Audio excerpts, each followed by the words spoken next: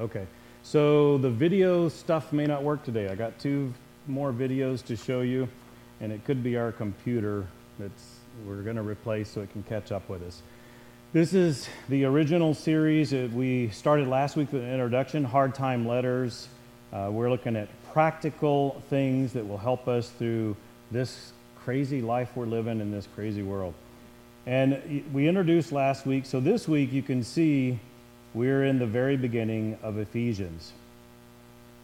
I would like to show you a map. We'll look at that up behind me right now. There you go. You can see, I probably should have brought my laser pointer, but you can see Rome on the map, and you might be able to find over in the area where it says Asia, you'll see Ephesus. Now that used to be part of Greece, and then now it's part of Turkey. So that's the distance that the letter that Paul wrote while he was incarcerated had to travel all the way to Ephesus. Now remember, he is incarcerated. He's on house arrest. Now when he was in Ephesus the first time is on his second missionary journey, and then he was there in the third missionary journey. He was there for over 2 years. So he was there training them and teaching them and enjoying the fellowship. And so they got kind of close.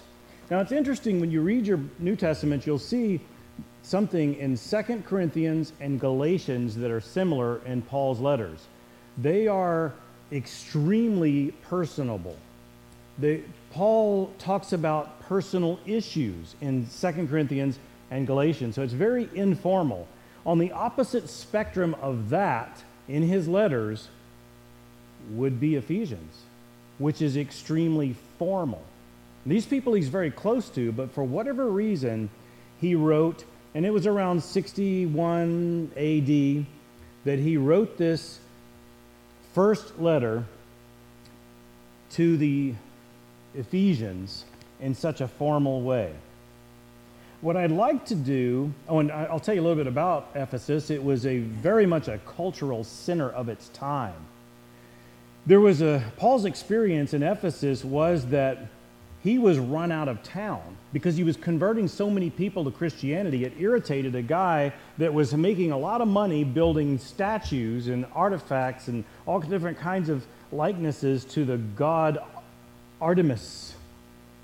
And so this guy's losing money because people aren't buying his stuff anymore because they're converting to Christianity. So it was ticking him off, and he got ran out of town. But Ephesus was a church that was very near and dear to Paul, and as you study church history, you probably learn it became a church that Peter was an elder in that church, John, Mary, the mother of Jesus. This is amazing. And James had some affiliation with it as well. So this is a very special church. But it's one of the 7 churches in Revelation that's also addressed. It happens to be one of the 5 that gets in trouble. It happens to be the first church that's addressed. This is a special church. And one of the things that he compliments the church on is that they didn't put up with the people that were claiming to be apostles but weren't.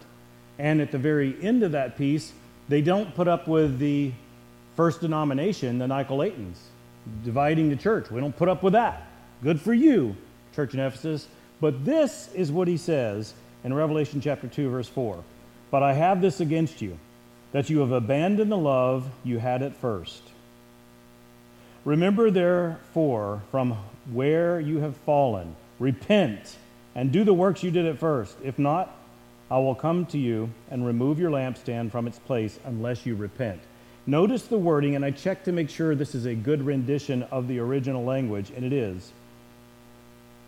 I hold this against you, that you have abandoned the love you had at first. So something happens between the time that Paul establishes the church and builds the church and encourages them, writes this letter to the church. They receive it, they find their encouragement, and then by the time Jesus in the angelic form has a revelation for John, something happened. What they've got now is good.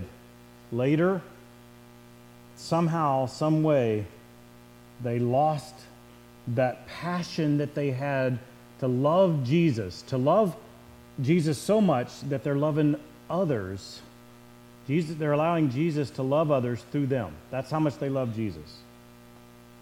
But somehow they lost it. Now we'll see if we can try this. I'm not sure if it's going to work because we have a computer that's not necessarily working. Have you ever heard of Mark Lowry? He's a funny comedian. He's from the South. That may be why I like him so much. He's got a thick Southern accent. I have a little clip that we might be able to play and we might not. We'll try it. Okay. Not going to work. It's not JC's fault. It's the computer is having issues. So I'll try my best. I'm not a comedian, but I'll tell you what he tells us stories. He starts off by saying, went to my first tornado. That's what he says at tornado. He says it's tornado. You ever been to one? He talks about how have y'all heard this little clip? Good, then you don't know if I ruin it. So he talks about going to his first tornado, and he said that he lives on a houseboat. And he says a houseboat is just a trailer on floaties. So as he's in the houseboat, one night he heard a freight train coming across the lake. And he thought to himself, we don't have freight trains on this lake. What lakes do? But he hears a freight train. It's the sound of a tornado. And as his boat gets rocked back and forth, and he goes down, he falls, he grabs a curtain, and he looks outside, and the lightning flashes, and he sees rain blowing sideways. And then he says his ADD kicked in, and he thought to himself, that's pretty. And as the lightning flashed again, he looked outside. He got up and looked outside, and he saw the other boats upside down. He saw the other pier tore up, and he gets on the radio and he says, are you guys okay? And they say, you're okay. We're all upside down, but we're okay. It turns out they're used to it. He said that it's called Tornado Alley is the place that he lives. It's the nickname. He said nobody told him that when he rented it, but they're all used to it. And he said when he was assessing everything, he thought, I'm going to die. And he said it would have been a whole lot more fun. That whole experience would have been a whole lot more fun if he'd have known he was going to live through it. I don't know about you. I've had lots of those experiences where that could have been crazy fun. If I'd have known for sure on the other side of it, I would have lived through it. And right now, we are going through such weird times. And some of us are going through some hard times. And life would be a whole lot more fun if we know on the other side we're going to live through it. Christians, this is temporary. We've got eternity to look forward to. Whatever you're going through, this is temporary. And this is what Peter is trying to, I'm not sorry, Peter, we did Peter. It's what Peter tried to do in our lessons through Peter, but this is what Paul's doing is he's trying to encourage the Ephesian church. I want to give to you a passage that's encouraging to me. It's one of my favorites, Romans 8:28. And we know that for those who love God, all things work together for good, for those who are called according to his purpose. It's good stuff. Whatever you're going through, stay close to Jesus. It's all going to work out. Romans 8:28, that's my go-to verse for that type of encouragement. All right, so I want to go to Ephesians chapter 1, verse 1. Paul, an apostle of Christ Jesus by the will of God. He up front gives us that. To the saints, that's Christians, who are in Ephesus and are faithful to Christ Jesus.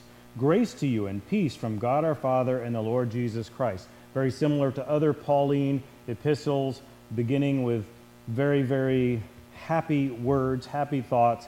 When Christians get to know each other very well, it's a typical common thing to greet each other with a lot of joy. And that's what you see in this greeting of Paul's. I want to move to verse 3. This is not going to be one of these where we go through and we pick it apart in great details, and it's not going to be a deep theological study this morning, but practical. Ephesians chapter 1, verse 3, and the first part of verse 4. Blessed be the God and Father of our Lord Jesus Christ, who has blessed us in Christ with every spiritual blessing in the heavenly places, even as he chose us in him before the foundation of the world, that we should be holy and blameless before him. Wonderful language here. I love the way this begins. Blessed be the God and Father of our Lord Jesus Christ. We want to bless God because he's blessed us so much. With the way we live, we want to bless him because he's given us so many spiritual blessings and even practical blessings. He's planned from the beginning for us to be okay. That's his plan. Now, JC, go ahead and click to that next slide. I want you to look at this up behind me. I'm not going to read it as it's appearing. I will read it in a minute, but I want you to notice something.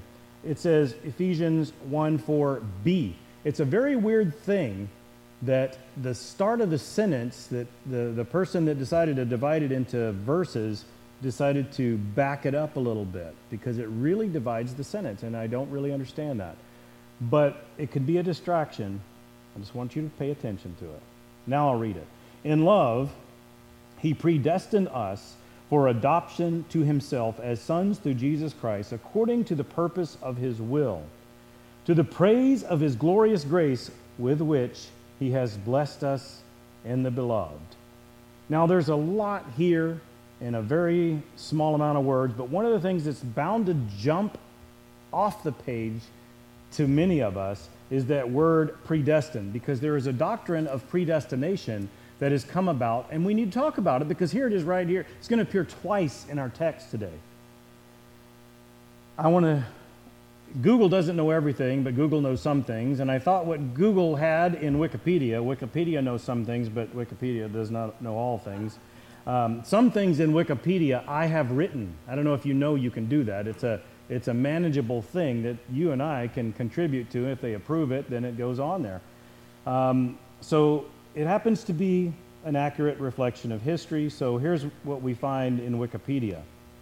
In Christianity, the doctrine that God unilaterally predestines some persons to heaven and some to hell originated with Augustine of Hippo during the Pelagian controversy in 412 AD. Now, this is from a German work. You can see it cited here. That's where they got their information. It's accurate. Now, you think about it. Just put on your thinking caps for a minute.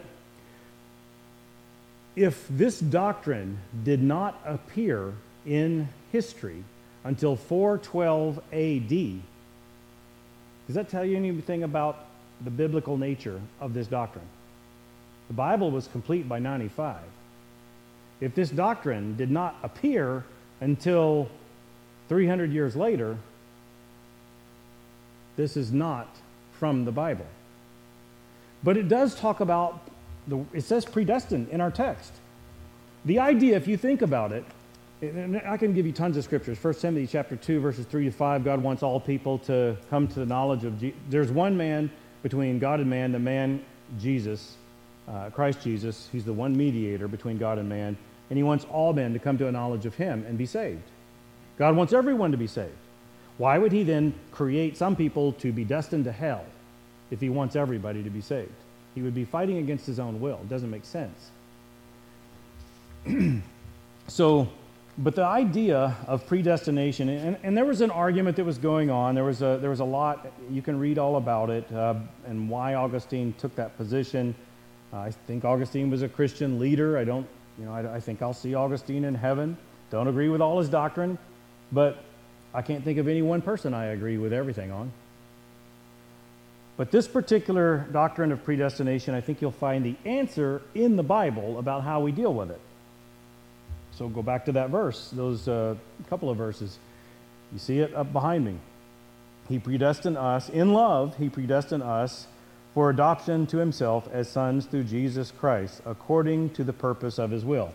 So catch all of that. Us, Christians, we as Christians, we are destined to be adopted. He designed us to succeed spiritually. In fact, Romans tells us that men are without excuse because you can just look at nature and see there's a creator.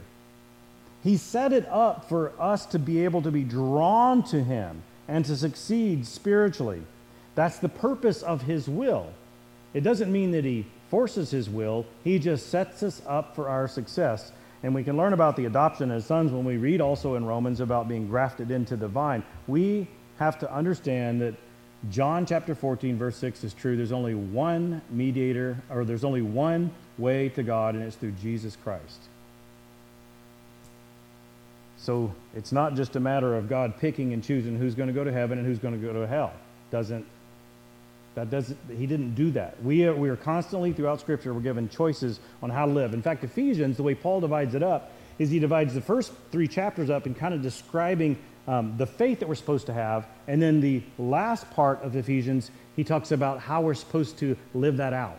It gets described in the practical, everyday living. This is what you're supposed to do. I want you to pay attention to the end of this little section here. It says, to the praise of his glorious grace, with which he has blessed us in the beloved. Some of your translations don't say it that way. They say it very differently. Surprisingly, even the King James doesn't do a very good job there, but the New King James does a little bit better. And here's the Greek word I want you to see for that word beloved. And to see if it sounds like another word you've heard before. I'm going to break it up into 2 sections as I say it. Agape meno. Did you hear a word in there that sounded familiar? Agape, yeah. That's godly kind of love. That's a wonderful love, a steadfast love as described in the Bible. So what that is translated literally as beloved one. Not just beloved, beloved one. So understand, this is specifically talking about Jesus. So I'm going to read the whole thing again. It's up behind me. In love, because he loves us so much, he predestined us for adoption to himself as sons through Jesus Christ. He wants us to be successful. According to the purpose of his will, to the praise of his glorious grace, with which he has blessed us in the beloved one. And you might, if you want, you can just put in Jesus. That's how he's blessed us. Wonderful, colorful, even though it's formal, language that Paul has written here. In him, we have redemption through his blood. See, he is talking specifically about the beloved one is Jesus. That's why he jumps right to that. The forgiveness of our trespasses, according to the riches of his grace, which he lavished upon us in all wisdom and insight, making known to us the mystery of his will, according to his purpose. Same language we just got done reading. Which he set forth in Christ as a plan for the fullness of time, to unite all things in him, things in heaven and things on earth. God's plan, he has a plan, he had all this foreknowledge, and he put it all together so that we would all be loved to him, we would accept his love, live for him, and perpetuate the process of loving others, allowing Jesus to love others through us as we love others. Ephesians chapter 1, verse 11 and 12. In him we have obtained an inheritance, having been predestined, there it is again, according to the purpose of him who works all things according to the counsel of his will. We keep seeing this same language. God wants his will to happen, but it is left in our hands. He set us up to make the right decisions, to have the right kind of faith and the right kind of lives, so that we arrive with him for eternity in heaven. So that we who were the first to hope in Christ might be to the praise of his glory. So those early Christians, the people in Ephesus, the Christians that are receiving this letter from Paul, we could bring glory and honor and praise to Christ. That's what he's saying. Now, why in the world would he have to write this to them? Why does he have to say these kinds of things to him? Why does he have to say, we were set up to bring praise and glory and honor to our Lord? Why is he having to say these words unless he is intending to purposely be encouraging to them. Is it possible that they may need encouragement? Yeah. Look at verse 13 and 14. This is our last part of the text. In him you also, when you heard the word of truth, the gospel of your salvation, and believed in him, were sealed with the promised Holy Spirit, who is the guarantee of our inheritance until we acquire possession of it, to the praise of his glory. Now think about that. I wanted you to take your minds to a place when I just asked about why would he say that. Why would he say this? Look at what he's doing. He's trying to assure them that, because there are some people today, I'm sure you've talked to some of them. I mean, you think about it. The church in Ephesus, they were so good at their doctrine. Remember in Revelation when they got in trouble, the one thing that they stayed good at was their doctrine. They did not tolerate the false apostles, and they didn't tolerate the false teaching of the first denomination mentioned in the Bible, the Nicolaitans. So, good. Their doctrine's good. But I got to tell you, my experience has been churches that are really good at focusing on doctrine, sometimes they do get just like the church in Ephesus and forsake their first love. Some of that grace wanes. Some of that idea of loving people to Christ goes away because they're so concerned about doctrine. Now, doctrine is great. 1 Timothy 4:16, you got to watch your life and doctrine closely. Persevere in them, for if you do, you'll save yourself and your hearers. Doctrine is an issue of salvation. But if you get too focused on just doctrine, then you end up in trouble. Now, I'm asking about this particular section. Why would he have to say to them, you know, eternity, your eternity with Christ is secure? You know this, right? Now, I realize both Augustine and Calvin and many others have given us this idea that of once saved, always saved. We've talked about this. That's not exactly what the Bible teaches, but we have people in our churches sometimes that they believe that every time they mess up, they're going to hell. Christians mess up. We all mess up. I left my thumb drive in Lacey this morning. I'm going to do a lot more messing up today. I don't plan on it, but it happens. I'm pretty good at it, by the way. It's one of my mad skills. And some of you are too. I mean, we all mess up. That doesn't mean you're going to hell. Yes, sin separates us from God, but Christians, the way we respond is when we know we mess up, we repent of it, we change it, we try to make the best of it, we right the wrongs as best we can, and do better. That's what makes us different. People of the world, they mess up, we mess up. When we mess up, we know it upsets God. We want to try to make it right. With anybody that it's caused harm to, we want to do better. But there's no reason why Paul would be inspired by God to write this for the Ephesian Christians, to read this for encouragement, unless they are discouraged about their own destiny. There must be a struggle wondering, are we going to make it? Maybe it's just individuals in the church. Maybe it's not the church as a whole. Maybe it's just a select group of people in the church or select individuals within the church that are thinking, I'm not sure I'm going to make it. I mean, I've been messing up a lot. Wait a minute. If God inspired Paul on purpose to be encouraging to the Ephesian church because they had to be going through this struggle, this tormenting in their minds of, I'm not sure if I'm going to make it. Now, if God inspired Paul to write this because they were thinking things like that, is it possible he inspired Paul to write this for it to be in our Bible so that today, as we're going through it, as we open it up from the beginning, some of us might need to hear this? Oh, yeah. That's the thing about God's Word. It is so practical. It is, if you read it, it seriously applies to what we're going through today. Can't help but shake your head and wonder, what in the world is happening in our world. It seems like we're getting further and further away from God. And even as we are trying to be faithful, some of us, it's bound to be the case, some of us are struggling with the knowledge that we're okay. You stay close to Jesus and you're okay.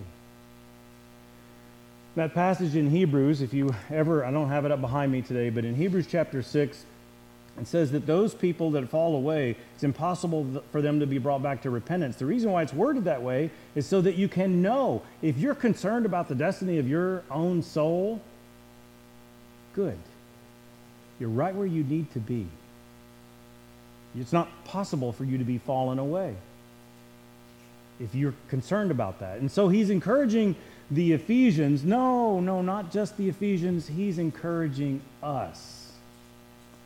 God is trying. I don't know if you can feel it. He's trying to reach down his figurative hand. He's trying to reach down and grab a hold of us and say, hey, you're okay. You're close to me, you're okay. Now don't presume. If you've distanced from Christ, if you've stiff-armed him or never even accepted him as your Lord and Savior, you're not okay. That's very clear. But you can be. And you can have this assurance that you're going to be okay. Whatever you're going through in this life on earth, you can rest assured that your salvation is sealed by the promised Holy Spirit.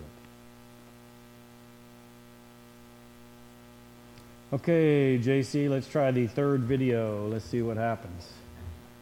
Have y'all been watching the Olympics lately? I have not. I haven't seen any. I haven't turned anything on to watch the Olympics live. Today's the last day of the Olympics. It's not going to work, right? Okay. That's 3 fails. I just struck out on my videos. We're not going to try. I got to move away from home plate. But I will describe it to you. There is a runner by the name, last name is Hassan, not from the U.S. Did y'all see this? Anybody see this run by Hassan? Okay, so in this run, she is the one to watch. And you might want to look it up. You might want to just get on YouTube when you get a chance and look up Hassan and see if you can find that run. You'll only dedicate about 5 minutes of your life to it, and it's worth watching. Listen to the commentators as they talk. She's the second from the end, I believe, if I remember correctly, as they start. And when they start, it's a long run. When they start, she paces herself. She stays in the back. She's the one they anticipate is going to win. It's pretty predictable. She's kind of got a history of winning. They think she's going to win. But a series of events happen. Even though she kind of controls the pace, she's in the back. This is kind of a slow pace.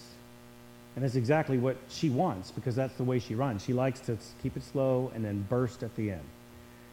So she is the second from the last, and they're quite spread out. And then she begins to try to start her catching up. And she moves a little bit, gets up closer to the pack a little bit, and as she gets closer, a series of events change things. One girl hits another girl's back with her hand to catch her balance, but she's off balance. Somebody else gets off balance, tries to get out of her way. And then several all the way back, one actually falls right in front of Hassan, trips her, and she falls, and she hits hard. And the girl behind her falls, if I remember correctly. You'll have to watch the video. Then she gets up, and she runs, and she actually runs with her right arm moves a lot more animated than her left arm. It appears she's injured. Now, she's way behind. I mean, she came to a complete stop. They're still running. And now she's going to have to spend a lot of energy just to catch up. You ever feel like when you're going through life, you just can't catch up? You ever feel like it's just a struggle, like, man, you think you're doing okay and you're at a good pace, but then, you ever feel like everybody else has got it together? Not you. You ever feel like it's not fair? You would have been fine if somebody else hadn't have done something to mess it up, and now look where I am. You ever feel like that? Well, apparently she wasn't dwelling on that, because she just kept running. And she passed everyone up and won. Huh. Do you know that that's your destiny? Whatever you're going through, if you feel like you've fallen flat on your face, and like you don't feel like, your body doesn't feel like you can even join the race again. You're out. Maybe you feel like that spiritually. Maybe you feel like physically, something in life is like, I just can't. It's not fair. Bad things have happened. I don't know that I'll ever catch up with anybody else. I don't know if I can catch up in life. Obviously, the Ephesian church is going through a time where they need some encouragement, and Paul is inspired to give them some words of encouragement. Think about this. Some of you are already thinking, I'm gonna go watch that video because that sounds cool. And if you watch a video, you imagined it. That's encouraging to think somebody could do that and then actually win. And yet, think about this. Paul is incarcerated. They all know it. Paul's been arrested unfairly. He's chained up. It's a house arrest thing, so it's not that heavy of a prison sentence, but he's incarcerated. The Apostle Paul, who needs to be out there preaching and sharing Jesus like he did here in our town of Ephesus, he's locked up. We got a letter from him, and you might expect it to be whining about things. As you heard, I've been locked up, and poor me. One of these days I should get out. This isn't fair. No, he didn't do that. What he did was he just launches from the beginning, grace and peace to you from the Lord Jesus Christ. Then he goes into, hey, you're okay. You're going to be fine. You feel that? He's encouraging us on in this crazy world. You're going to be okay. So what? At the end of all of this, the videos you didn't get to see, but you had to imagine, the text that we've gone through in Ephesians, I was taught, it wasn't until I went to seminary and then I went back to seminary a few years later, where a professor said, anytime you teach a lesson or preach a sermon, always answer the question, so what? Okay. Here's 5 things. First of all, prioritize Christ's love to others through us, through me. That's what I'm supposed to do. My priority is supposed to be Christ's love that I need to share with others. We need to as a church, but I need to as a person. That needs to be my focus. Other people need to know Jesus loves them because of my interactions with them. Second, never let my circumstances dictate my attitude. Paul surely shows us a good example. Here he is. He wrote a letter while he's incarcerated that encouraged the Ephesians, and it's encouraging us. We don't have to let our circumstances dictate our attitude. 3, we, as a church, I, as an individual, must be different than the world, set apart. That's why Paul mentioned we are to be holy. It's God's design. It's the purpose of His will. We are not supposed to be like everybody else. 4, I, should have blessed assurance. You know the song, Blessed Assurance? Christians, we are not supposed to live our lives uncertain of our destiny. You stay close to Jesus, you're okay. 5, no matter what, we, as a church, I as an individual, can and ought to selflessly and purposely encourage others to forge ahead to bring glory to God. That's what we're supposed to be doing. That's what Paul could have done, on all different kinds of angles on this. Instead, he chooses to encourage us while he could be discouraged. No, he's not going to get discouraged. He's going to speak courage to us. That's what encourage means, is to speak courage into others. That's what we're supposed to be doing. No matter what we're going through, we speak courage into others. Do you think Paul needed to be encouraged? Of course. But he's not thinking about that. He's thinking about encouraging others. That's what we're supposed to be about. That's the so what. There is hope. The hard time letters give us hope. Practical life skills from Paul's prison epistles. My goodness, we're just getting started. Let's pray. God help us. Sometimes we forget that we're supposed to focus on what pleases you. We sometimes forget that our circumstances don't have to determine how we act and how we think. Forgive us when we get so focused on our own problems, we forget about other people that need us to speak courage into them. God, thank you so much for reminding us. Thank you so much for having Paul write these letters that even from the beginning speaking to what our needs are. Help us as we try to please you with what we do with this, and as we try to go out and let you love others through us. God, may you be pleased, may you bless our efforts, and may you be blessed. In Jesus' name, amen.